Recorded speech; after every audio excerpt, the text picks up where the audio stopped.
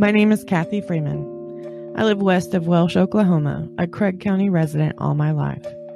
My complaint is with the Craig County Sheriff's Department.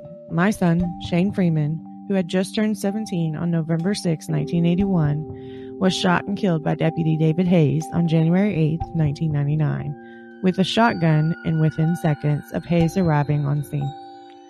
The location of the shooting was a dirt road out on the prairie, approximately 14 miles west and 8 miles north of Welsh. The shot entered in the back of Shane's left elbow and enters the body 2 inches to the left of his nipple. I want the angle of the shot explained. Shane was shot at 4:30 p.m., but we were not notified until 10:15 p.m. by Sheriff Vaughn. If the law did everything right, it was still wrong. The whole community of Welsh and surrounding area knows this was wrong, and they also want something done. Everyone that knows Shane believes that he wouldn't have pulled a gun. David Hayes took drastic measures, and he, along with the whole Sheriff's Department, needs to be held accountable. The Craig County deputies have a bad attitude, and they think they can get away with everything. They've been defensive from the start, harassed us, and tried to intimidate us. The following is a list of actions taken by the county that I feel is suspicious or odd. Number 1. Flowers and wooden cross at roadside were removed by the county. Number 2. Road graded immediately. Number 3. 6 hours before we were notified. Number 4. Sent body to Oklahoma City before we were notified. Number 5. Sheriff lied to the hospital that we had already been notified. Number 6. On February 9th, 1999, Shane's father, Danny, was stopped on the main road in Veneta because he drove through Big Cabin on his way home from work. Held shotgun on Danny. He was told if he took off on foot, then he would shoot. His truck was searched and took him to the courthouse. Sheriff let David Hayes yell and scream at Danny. Deputies claiming that they were the law and that no one would believe Danny if he tried to blame them for anything. Number 7. Road signs west of Welsh went up suddenly. Number 8. Wouldn't let EMT in to help. She lived close by the scene. This letter is signed by Kathy at the bottom of the page, along with the slogan, "One cop, one kid, one shot." An almost exact slogan coined by Danny in the Tulsa World newspaper. Welcome to the True Crime Librarian. I'm your librarian and host, Ashley. Last week, we sifted through the ashes of the fire that was just beginning to one of the most biggest crimes to come out of Craig County, Oklahoma. Drugs, corruption, and murder create the perfect storm, one that one mother and father have been living in for 22 years. Kathy and Danny were found in the destruction of the house fire, but missing was Ashley Freeman and her best friend, Laura Bible. With one law enforcement agency washing their hands of the crime on the Freeman land, and the other so uninterested he handed the crime scene over with an undiscovered body still in the ash. You can't help but be right next to Lorraine Bible demanding answers. Small town rumors fell on deaf ears with the Craig County Sheriff's Office and Oklahoma State Bureau of Investigation, but Lorraine has written each one down word for word. Notebook after notebook contains one more thing crossed off the list as you find something new. This case is of mythical standards. Each new story mimics the one before, but the moral is all the same with each. Follow the drugs and you'll find the truth. Something harder done than said in rural northeast Oklahoma, where the only thing to be done is cooking and selling methamphetamine to those living under the poverty rate. Picture Oklahoma has a poverty level twice the normal average, leaving it with 2 types of residents. Those who are looking to make fast money and those eager to forget about what they are going through. Tonight we're going to follow the drugs to find the truth about what happened that night in the Freeman home.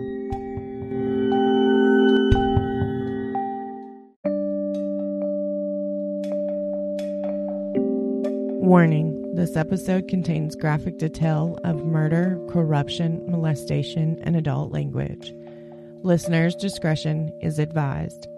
If you feel any of this may be too much for you, have someone listen with you or for you. Good evening, all of my true crime nerds. We have the usual housekeeping tonight. The May Design of the Month extension is coming to an end. Get those orders in before the design leaves for good. You can visit thetruecrimelibrarian.com and click on the merch store to get your order in before it's over. While there, have a look around. The website continues to grow and evolve with the show. If you'd like to support the show, right there on the homepage is the donation button. All proceeds go back into the show, providing you with the best possible. This series will wrap up season 2 of the True Crime Librarian, and we will be going on a break to work behind the scenes. We're slated to kick off season 3 with the 1-year anniversary of the show. If you're not following me on social media, why? Why not? Seriously, go follow me now at the True Crime Librarian. If you're tuning in on my YouTube channel, go like and subscribe to show your support. And if you ring that notification bell, you will never miss an upload. Finally, let's spread some true crime nerd love. This entire series has been dedicated to my father-in-law, one of my biggest supporters to chase my dreams. I'm living that dream with each case I share. Thank you for loving me as one of your own. If you'd like to make it on the list of True Crime Nerd Love, all you have to do is recommend or review the show. Be sure to use the hashtag #TheTrueCrimeLibrarian so that I can see those reviews and recommendations and make sure you're compensated properly. I know, enough of this. You want to get to what you all came here for, the true crime. Last week, we left off with Laureen and the overwhelming amount of volunteers that were literally sifting through every piece of ash looking for something that would lead her to her daughter and who did this. With 25 trained lawmen sitting aside and watching a civilian leading one hell of a crime scene crew. Jay and Dwayne were guiding those who were in the grid search to where they belonged, and that they were under strict instructions to mark anything that they found might be pertinent to the crime. Through all of this came 2 theories of what happened that fateful night on December 30th, 1999. Corruption and drugs. One will lead you to the truth, and the other will reveal how deep this is rooted. Danny was known for his primo weed, but were he and Kathy dabbling in the devil's sugar? Well, seeing as how we don't have a talk screen against Kathy or Danny, it can only be speculated that they had started using methamphetamines. And what happened that night, what transpired that night was a meth deal gone wrong. And somebody was going to walk away with more money than what they had coming into this conversation, and the other would learn a lesson he would never forget.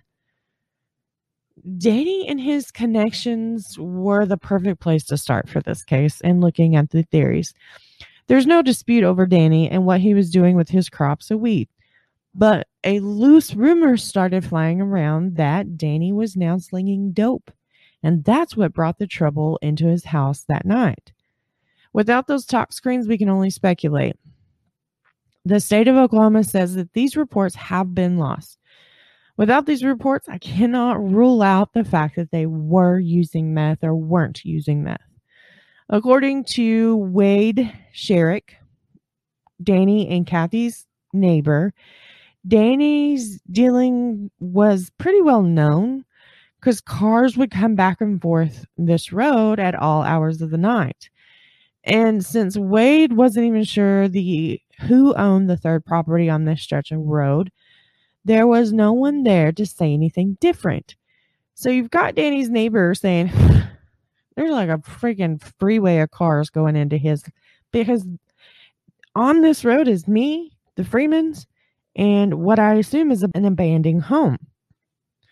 Well, these cars aren't coming to my house, so they have to be going to the Freemans.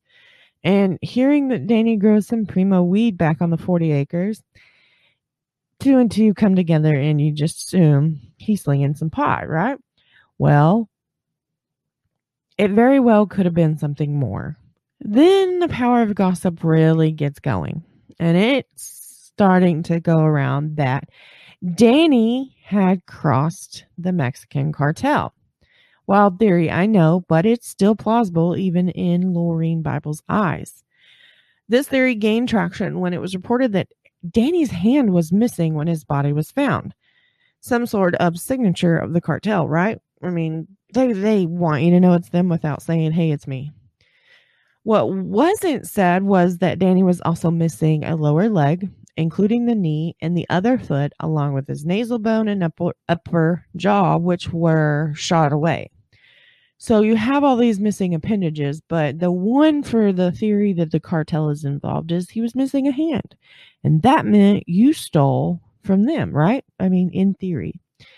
So after a questionable meeting that Loreen went to with a well-known kingpin within the Mexican cartel, she has no doubt in her mind that Danny was not wrapped up with the Mexican cartel.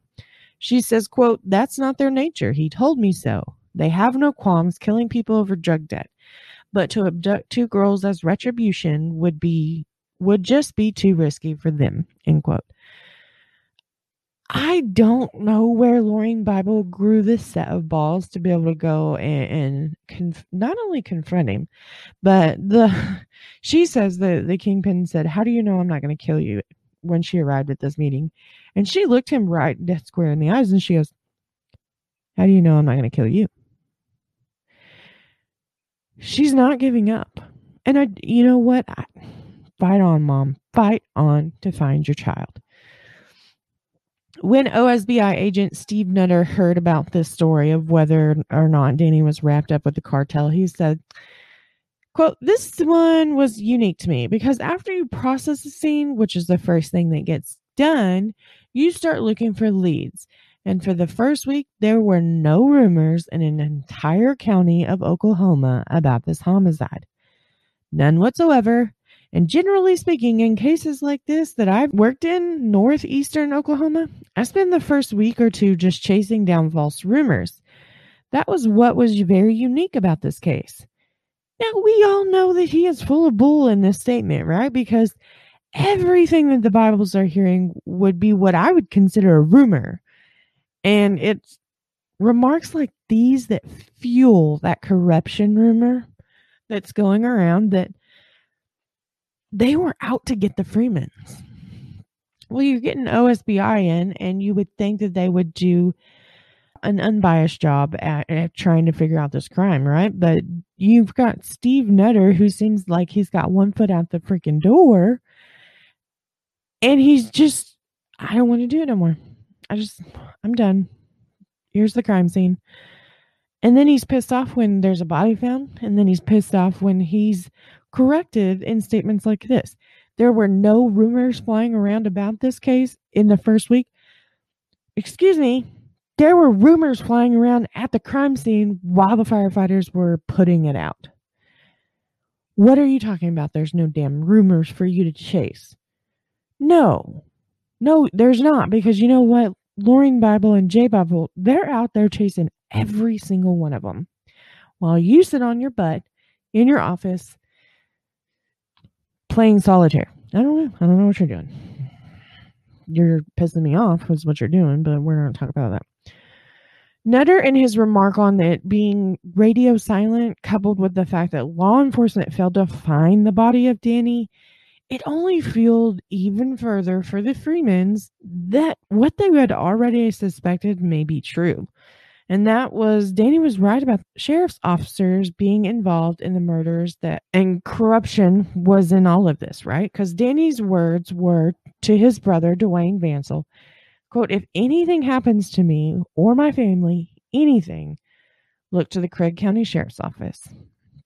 Nutter tried to justify the fact that Danny's body was overlooked because he was covered in about 6 to 8 inches of ash. And even then, without the ash, you could barely recognize him as a body. Okay. I mean, you're the investigator and all, but I have a question.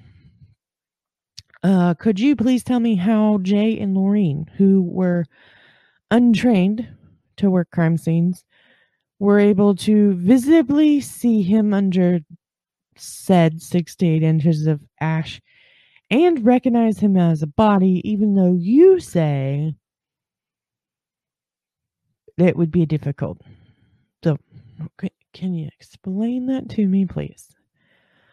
Well, when that didn't work, saying that it was easy to overlook him, Nutter went, well, blame the fire marshal on scene. And he said they searched the debris and they had only located the one body on the bed.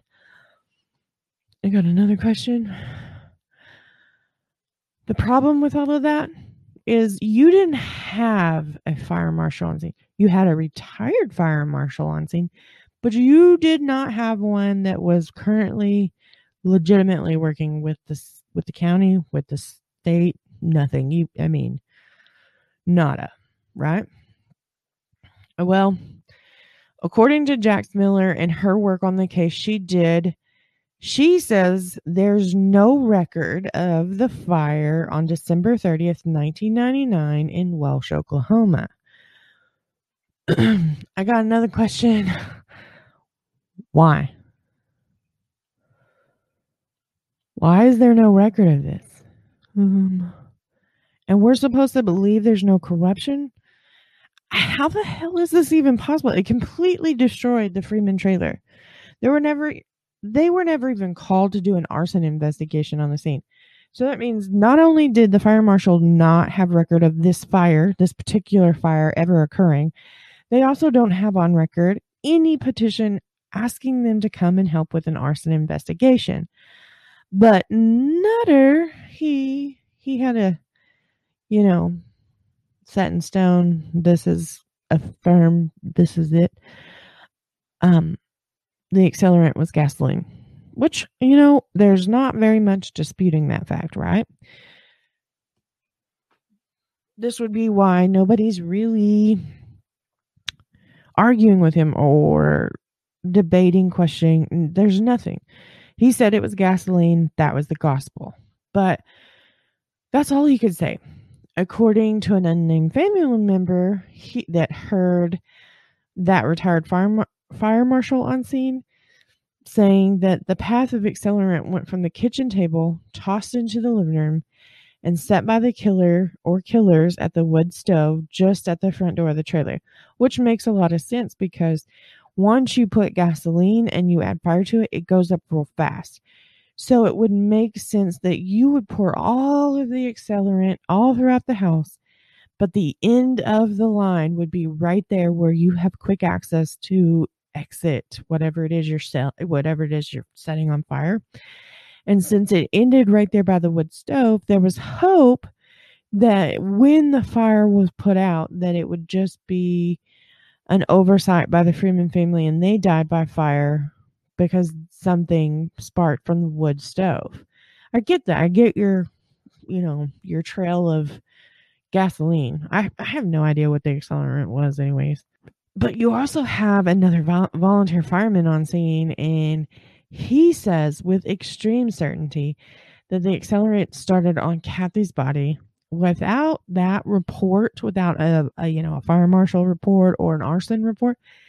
All of this is just strictly hearsay. Retired Undersheriff Mark Hayes, he questioned Steve Nutter from early on in the investigation. Hayes will later say that he had pointed out a shotgun shell that was in the driveway to Nutter.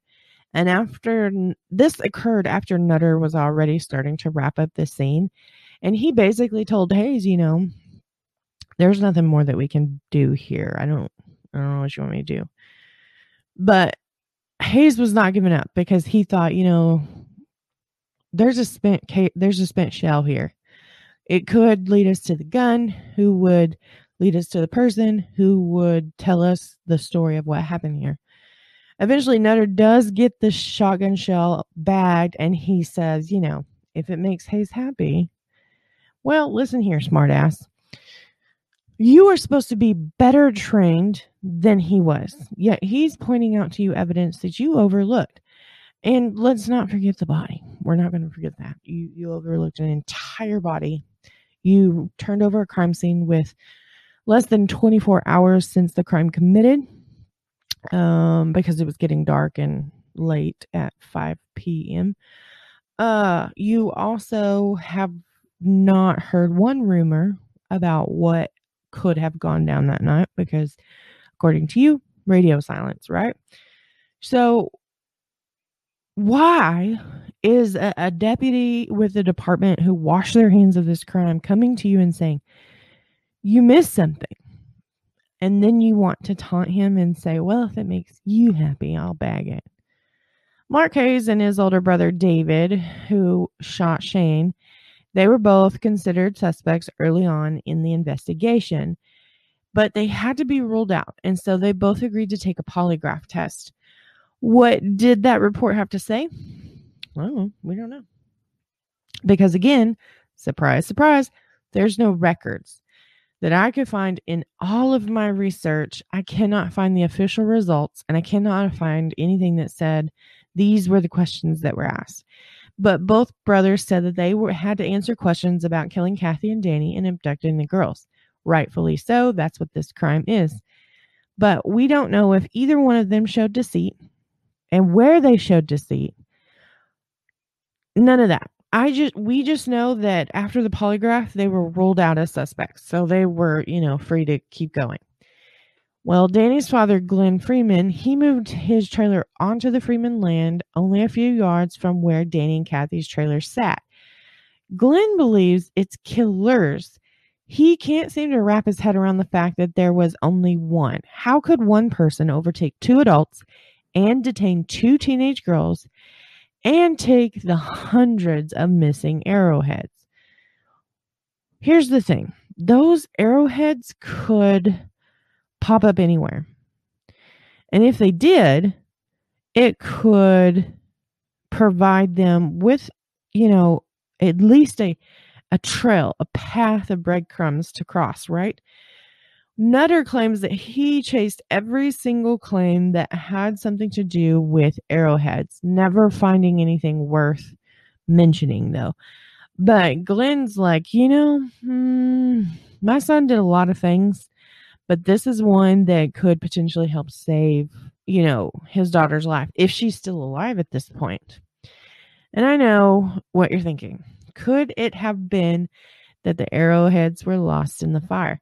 I thought the same damn thing. So we went and did some digging because I'm not familiar enough with fire investigation. So I needed to break this down a little bit for me. So a house fire burns at 1100 degrees, which is hot. Gold melts at 1948 degrees.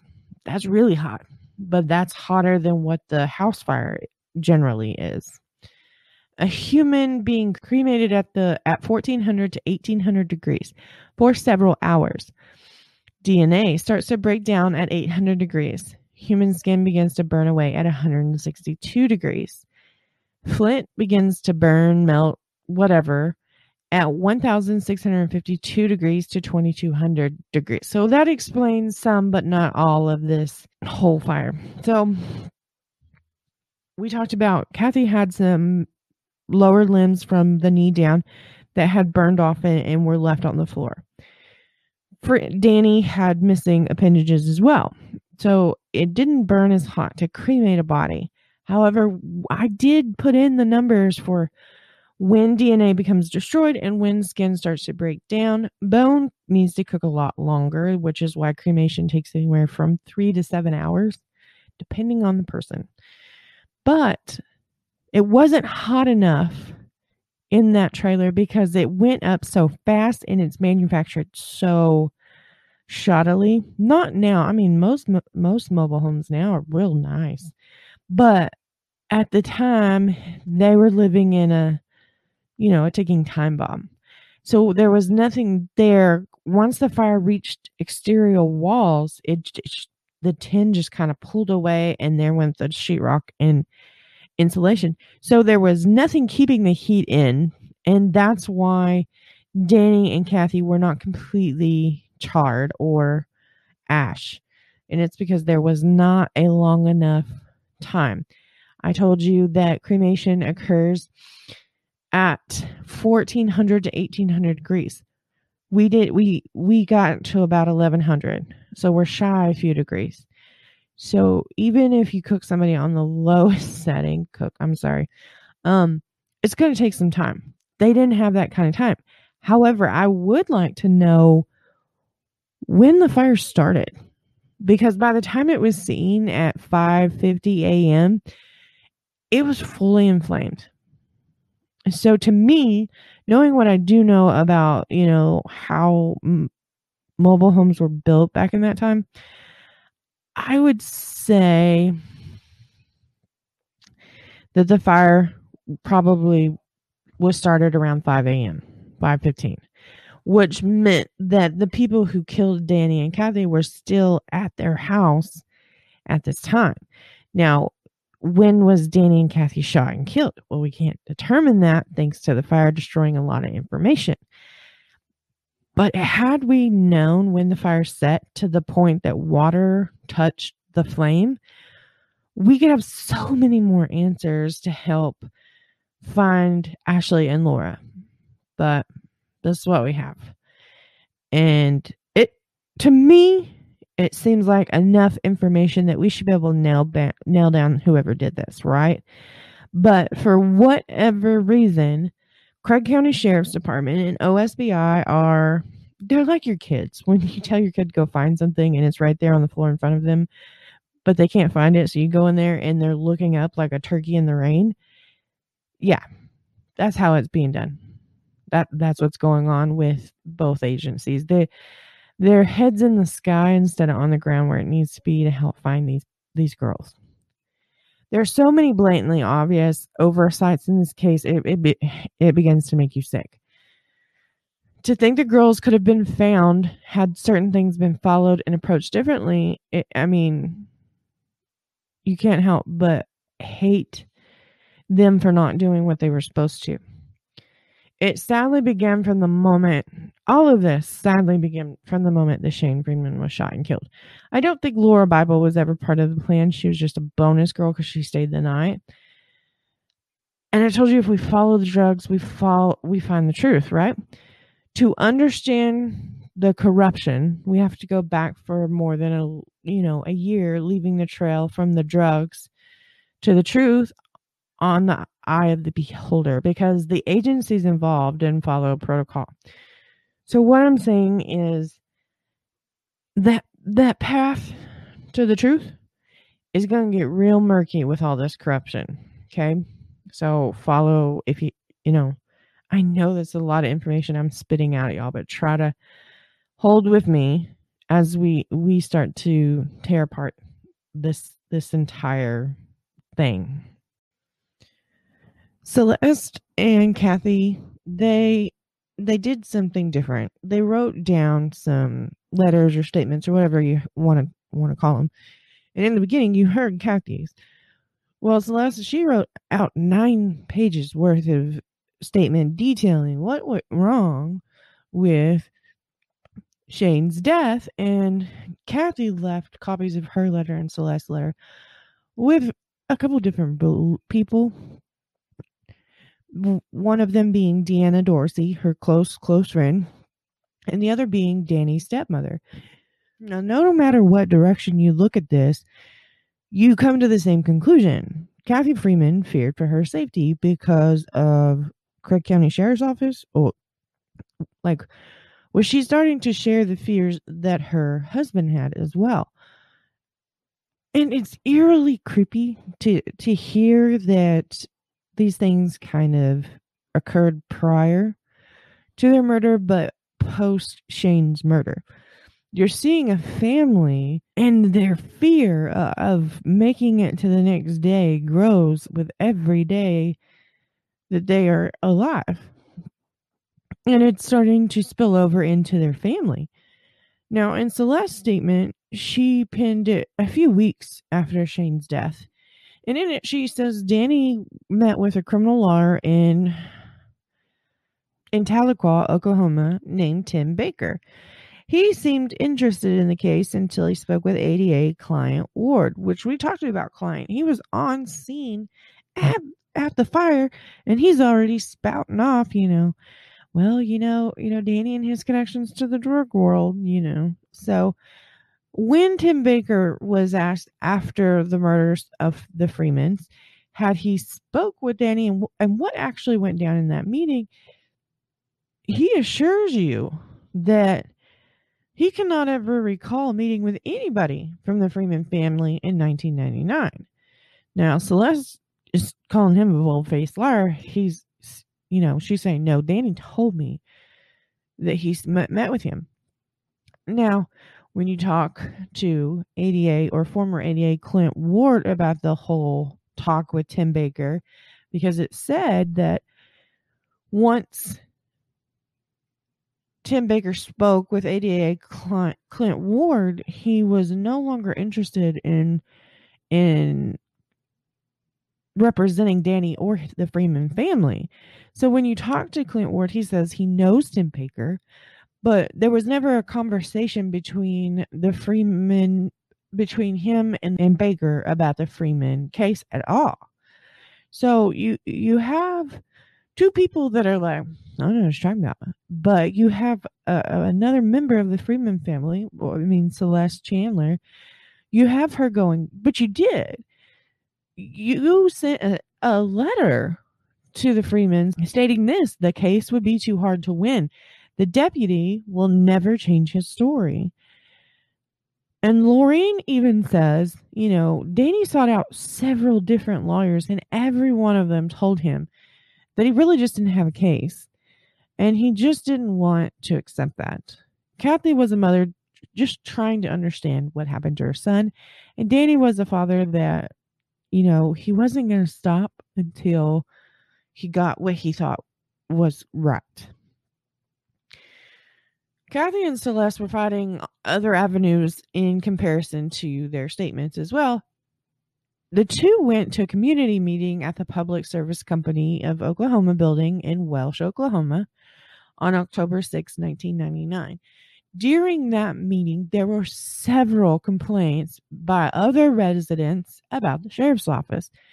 And then the Freemans, when they spoke about their complaints, they were instructed to write their complaints down about the Craig County Sheriff's Office and then have somebody notarize them. Well, we're going to take a trip into a whole new territory because we're following the drugs. But we have all of this going on prior to the death, and that's showing the corruption, but the drugs are still a big thing. Let me take you to Pitcher, Oklahoma. We're still following the drugs through this murky water of corruption, and this is the next stepping stone for us. Here, there's going to be an overwhelming amount of information. Pitcher is the home of about 1,600 residents, although it had a heyday back when the 400 Chat mines were booming, until the release of the unstable minerals coming from these mines leaked into the waters of lakes and ponds and wells of Pitcher. This caused irrefutable health conditions to form and be passed down to the next generation. That's the thing. Have any of you ever seen Erin Brockovich? It's kind of similar to what happened there. These mines were causing unstable elements to enter into the water. And when that occurs and the people swim in it, they drink it, it gets in their eyes, gets in their nose. It's starting to change on a molecular level, these individuals. You start seeing that, unfortunately, there's a rise in special needs. Education-wise, these kids that are growing up during the heyday of the mines, we're starting to see, not only are they presenting with like health ailments, but they're also starting to lose their intelligence. And that's hard to say about this, but it's true. And once they started realizing it was what was going on within the Chat mines, they were shut down, and therefore the town kind of lost its heyday. If you didn't work in the mines, where did you work in Pitcher? Because there's no one really else for you to go. So a lot of people moved off, but for some, they stuck around. And for those who did stick around, they continued to see a decline in their health. And we continued to see educational problems with the children that they bore or the children that their children bore. They were stubborn. That's all it came down to. These people who stayed, they were stubborn. But it also caused another thing to happen. Pitcher, poor thing, has like the worst luck in the world. It caused a level of poverty that was twice the average of the nation's poverty line. Picture Oklahoma. If you live there, they're basically saying you are dumb and broke. Okay. Well, what a better place than for meth addictions and meth production to occur by the masses. And when I say by the masses, I mean by the masses. There's probably 90% of those in Pitcher who've had a methamphetamine related charge in their history at least once. That's how bad it is. People without an understanding how these chemicals go together are putting them together. And if you don't know anything about meth, producing meth is one of the most riskiest jobs you could do. You are an untrained professional. You are mixing together chemicals that cause some deadly reactions if not done so properly. And so we're having people who do not understand the chemical process putting these chemicals together. There's a lot of injuries. Yeah. But you're also seeing those. Here's the thing. You're getting two different people out of Pitcher, Oklahoma. You're getting those who are cooking to get away from the poverty so they'll have money. And you have those who are addicted because it helps them not see what they're going through. That's what you have in Pitcher, Oklahoma. One resident, he stands out pretty early on, especially for private investigator Tom Pryor and Joe Duggan. We talked about them last episode. These two are one of them is a retired law enforcement man who does this. And these two were on scene at the Freeman fire. And Pryor found an insurance card where the driveway met the road, and it belonged to a girl. This girl was never mentioned to know the Freemans, and so he took it over Nutter, and well, basically Nutter threatened to end Pryor if he bothered him with stupid crap again. Well, pay attention because that insurance card is pretty special, and it will lead us back around to this gentleman, Warren Philip Welsh II. Phil, as he is known to most, grew up within a 20-minute ride of Pitcher. Investigators, they learned that he was an inhabitant of Pitcher from about October 1999 to April 2000. This information is coming from Pryor. This is what he is telling us that he has found out. Now, Phil lived at 412 College Street, and he just basically parked his camper here and was like, I live here now.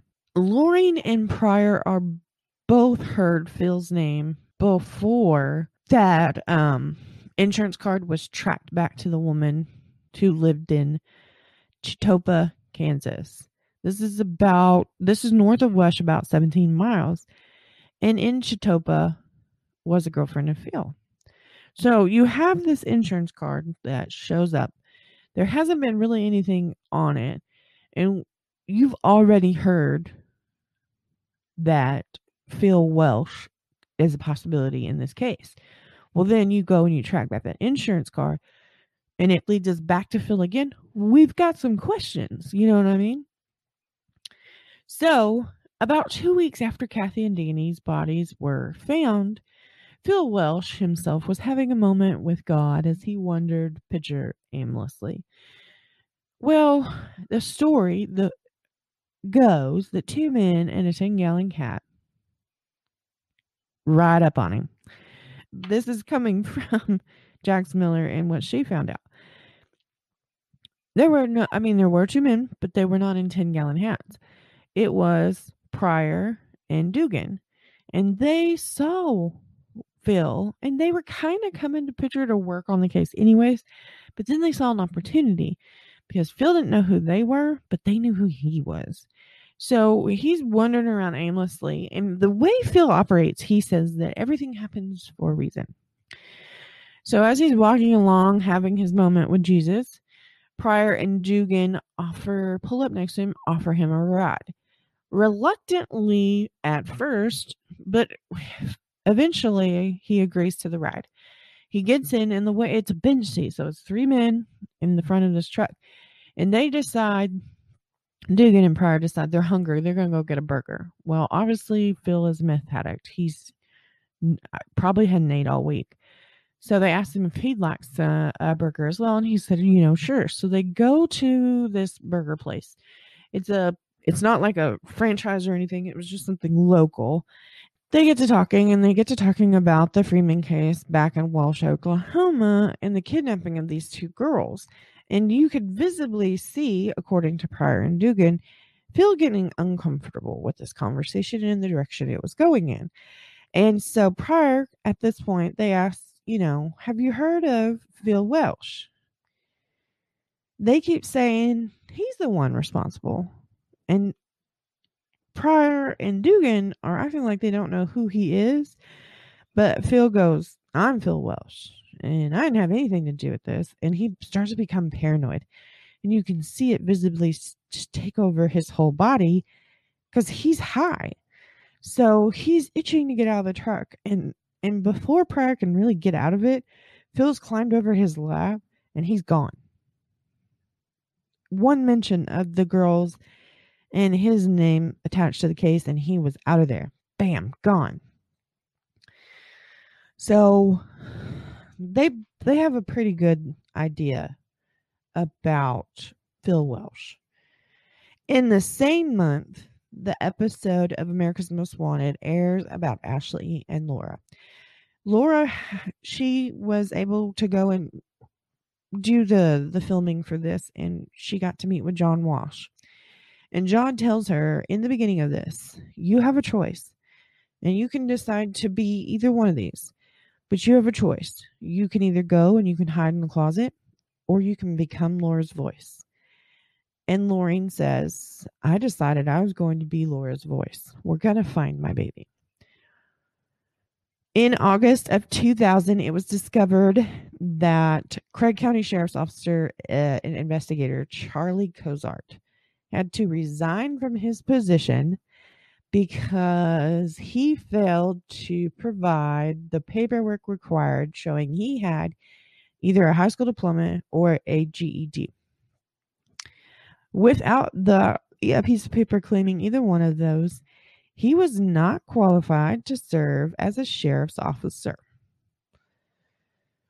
So here we are again with another piece of evidence, piece of something that again shows us the lack of thoroughness from Craig County Sheriff's Office. We have an investigator. Now, here's the thing about the entire Craig County Sheriff's Office. Sheriff George Vaughn, he gets to hand pick his crew. He picks Mark Hayes to be his undersheriff. He picks Jim Herman to be his lieutenant. He picked Charles Cozart to be his investigator. All of these men showed something to George Vaughn that said, I want them on my team. But we have a man who's your lead investigator that does not meet the requirements of the job. You were half-assed during that process. it should not be a surprise about how bad you are during this investigation. But I'm going to give it to you and be like, okay, oversight, he lied, whatever. According to the Joplin Globe, at least one drug case that Cozart had worked was dismissed because of his lack of certification. You can bet your bottom dollar. Anybody who had Cozart in their investigation team for any reason, once finding out he's been let go because he doesn't meet the requirements, and you can afford to have a lawyer that's not one court appointed, you can bet your bottom dollar they're going to turn around and they're going to fight it, and they're probably going to win. This is a huge mishap, other than the massive mishap with everything at the Freeman. This is a big thing. Well, a rumor started floating around. Cozart's brother, Marvin Cozart, he's a neo-Nazi locked up, and he has a lengthy criminal history, including escaping prison and murder. It is said that he is the one that turned his brother in. This was done in hopes that the sentence he was facing from the state for the charge of beating a man to death, they'd go lenient on him. Now, whether or not he actually saw some leniency due to ratting out his brother, that's a different story. But when family rats you out, that's bad. That's real bad. Another rumor starts to float around about Cozart himself being a drug dealer. Now, he was on a different level, and it depends on who you talk to, because he could have been cooking meth, he could have been slinging meth. There was never anything to really back up this claim, but those who tell the story say that Cozart was on a different level than Danny. Danny was bigger. Danny ran a much more lucrative thing. And this possibly could have been the thing that pissed Cozart off himself. And that's where some of this corruption came in, because he's thinking, with Danny out of the picture, I can do better, right? It's all speculation. It's all rumor. We cannot prove these things. But we do know that Cozart himself was released from his duties in the Craig County Sheriff's Office. And later, Sheriff George Vaughn, he's going to lose the election, and somebody else is going to go into his position. That'll be the first time he lost an election since 1968. That's how long he'd been sheriff. That's how long corruption had been going on in Craig County. Once Vaughn was out of the office, most of his crew followed, because the new sheriff wanted a new set of eyes on this. In November of 2000, Donovan Maxwell, let's talk about him for a minute, he receives a videotape from his friend Shannon Burleson. Now, it shows a woman named Amber Powell having sex with a man named James Payne. And of course, these two end up having a child together. Initially, that was all Donovan thought was on the tape, was these two. But once the scene ended with them, it wasn't in a few seconds, and a new scene popped up. And this shows a rock background and a girl with dirty blonde hair tied up by the wrist and on her knees. And James Payne is having sex with her. When talked to Maxwell about what he saw, about clarifying what he saw in this video, he says it was one of the missing girls from Welsh. After watching the tape, Maxwell says he gave it back to Burleson, who claims he gave it to a guy named Logan Sherry in December of 2000. Detective Eason, he comes into play with Ottawa County Sheriff's Department, and he's looking into this as well. And he took the statement from Maxwell and on January 5th, 2001, just a little over the 1-year anniversary. And he was in jail currently. Well, at the time, he was in jail serving time for attempting to manufacture methamphetamines.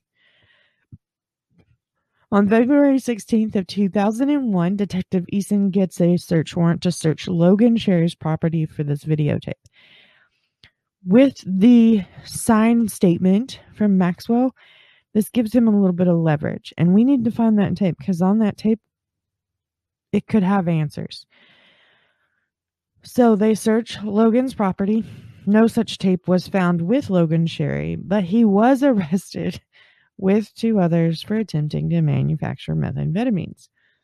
Logan tells Eason that he only heard about this tape. He never actually saw the tape. Well, in June of 2001, a confidential informant known as CI number 99 tells Eason that it was Logan Sharon who told 99 that he did see the tape, which showed the 2 Welsh girls being molested, and that Chester Shadwick, a local meth cook, was angry Sherry showed the tape to Burleson and to someone else. Maxwell's name was not mentioned during this. CI number 99 says he had heard that on February 16th, Shadwick went to pick up the tape from Sherry, but Sherry said that he had gotten rid of the tape. Okay. Let me talk to you about Chester Shadwick real quick. Chester Shadwick is a big-time meth cook and dealer. He lived out on property way back in the way. He had a couple different trailers and erect buildings on his land. Where he cooked specifically, I'm not really for sure. But there were a couple different, but he was known for throwing some of the biggest and wildest parties. Okay. He had a huge following of meth addicts on one side of this. We'll talk about the other side here shortly. 6 months before 99 signed or gave the information for the affidavit to go search Shadwick's property, 99 said he was out on Shadwick's property one time by the camper. And by the camper, there was a 55-gallon drum, according to the informant. And inside the drum was what he described to be, quote, a leg bone with a foot bone connected to it. On June 8, 2001, while Eason was preparing this affidavit, they learned that a man named Nick Joseph was taking care of Shadwick's place because Shadwick had been locked up for methamphetamine-related charges. And Joseph, he was in possession of some pretty scary equipment. He had a machine gun, and he also had a .50 caliber. If you don't know what that means, basically the .50 caliber is going to go through whatever you shoot it at. There is no such thing as bulletproof anything with a .50 caliber weapon. So Eason uses his brain, and he opts to fly a plane over the property before they go out there. And from this, the other reason he decides to do this, he had another confidential informant, number 98, that told him he would not go out to Shadwick's property because they just start shooting at you. So Eason's like, okay, use our brains, sends the plane up. The plane notes 2 mobile homes on the property along with a tin garage and a camper. And what appears to be a disturbed dirt site near the camper, all of that confirming what 99 had told him. So he gets the search warrant. He describes there's probable cause for murder, kidnapping, lewd molestation, manufacturing of methamphetamine, possession of automatic weapons, and illegal proceeds of drug sales. What they really want from this property, that 55-gallon tank. They want to know, did 99 actually see a body in there? And if he did, whose body is it?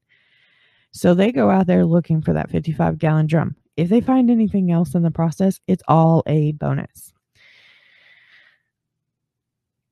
On June 14th, 2001, the search warrant was executed very early in the morning, and the only things to be removed from the house in documentation are 5 VHS tapes and 1 roll of film. There is no talk about what was discovered below the area of disturbed dirt. No 55-gallon drum. Nothing. Now, let me tell you about this New Year's Eve party, because this comes up, and it comes up quite a bit, and it's a party that occurred the day after the Freemans were murdered. What's going on is that every meth junkie in the county raves about this New Year's Eve party, and that, it was a ton of fun, but there were some things that were seen that weren't really kosher during this binge high, because they said this party went on for 3 days. There's rumors of gang rape going on. There's rumors of sodomy, drugging up, tying up, murdering, and dismembering of the 2 Welsh girls. This is what is heard by Laureen Bible. This is a mother's worst nightmare come true. You don't want to hear any of these things going on with your daughter at all. But here you are, hearing about this New Year's Eve party and how it was so fun and how it lasted for so long, and that your child was just a plaything for it for 3 days. The party took place somewhere in Wyandotte, Oklahoma.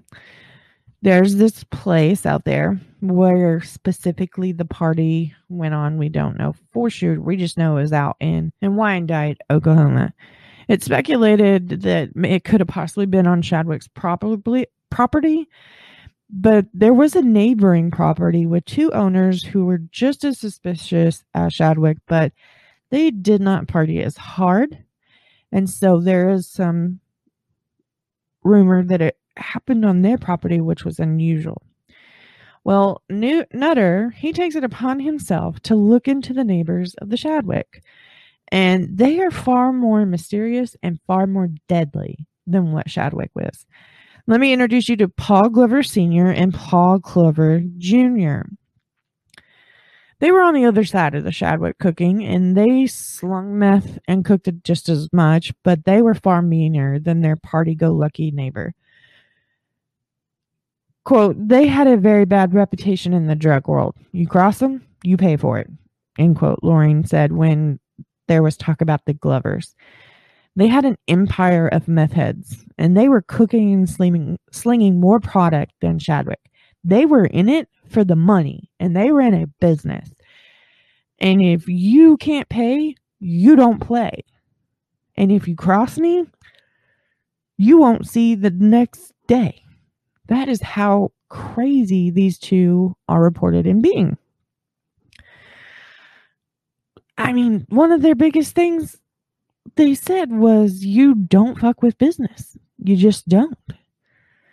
With the claims that the girls were tied up at the Glovers, and that's where this party went on. This is where information is starting to trickle back to Nutter, and he's kind of playing into it. Not that it's a bad thing. He also hears that Nick Joseph, the guy that was taking care of Shadwick's property while he was locked up, he is the one that helped the Glovers bury the girls. Jesse Black told investigators that he, quote, observed 2 Indian males come into the residence and go into the bedroom with Glover. It's unclear if he is speaking of Senior or Junior. He then hears 2 shots, and another man walks into the bedroom with a saw. He hears the noise of the saw running, and he never sees the 2 Indian men leave. Was this a testament to how deep the Valley of Evil ran with the Glovers? Or was this this might have occurred kind of thing with the girls? Or this is how mean they can be. Possibly. On July 26th of 2001, an affidavit was filled out to search the residence of the Glovers. Both of the men were locked up at this time, and from inside the trailer, there was a 12-inch by 12-inch section of carpet removed with some sort of red stain on it. Later, Lorraine would learn that that stain was actually red chainsaw oil. However, Dwayne hears it was animal blood. And where'd they hear these things from? Neuter. Neuter claims to not remember what the stain was, but he knew for a fact it wasn't human blood. His affidavit was 5 pages long, and it was not filed with the county, with the district, with the state until 2018. Meaning, had that piece of carpet been something and he not filing, anything seized from the home had the potential of being inadmissible in court. Neuter screwed up yet again.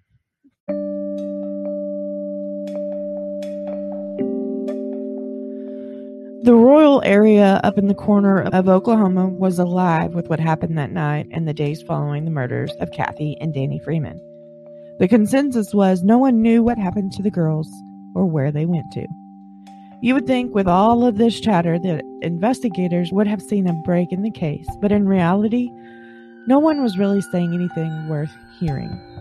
Lorraine and Jay continued to work looking for their daughter, being in front of as many TV cameras they can, telling their story and hoping for help from the community. At this point, Laura has been missing longer than her age at the time she went missing. Following the path to the truth is starting to become the worst motto, especially in a case that has a path constructed with wild, winding turns from those who rely on the compound of chemicals to maintain their addiction and acceptance of the life as they know it. I want to thank you all for joining me tonight as we were spun into a web of destruction that provided a crime so grand that the evidence that should be there with the level of functionality of criminals just isn't. That is because no one with any real training were actually looking. A mother and a father grieve for their missing daughter, not giving up hope that maybe, just maybe, she's out there right now, and they know if they can find Laura, they can find Ashley. Join me next week as we wrap up this wild case of drugs, corruption, and murder, and as always, I leave you with one last line. Faith. It's all about believing. You don't know how it will happen, but you know it will. Much love, the True Crime Librarian.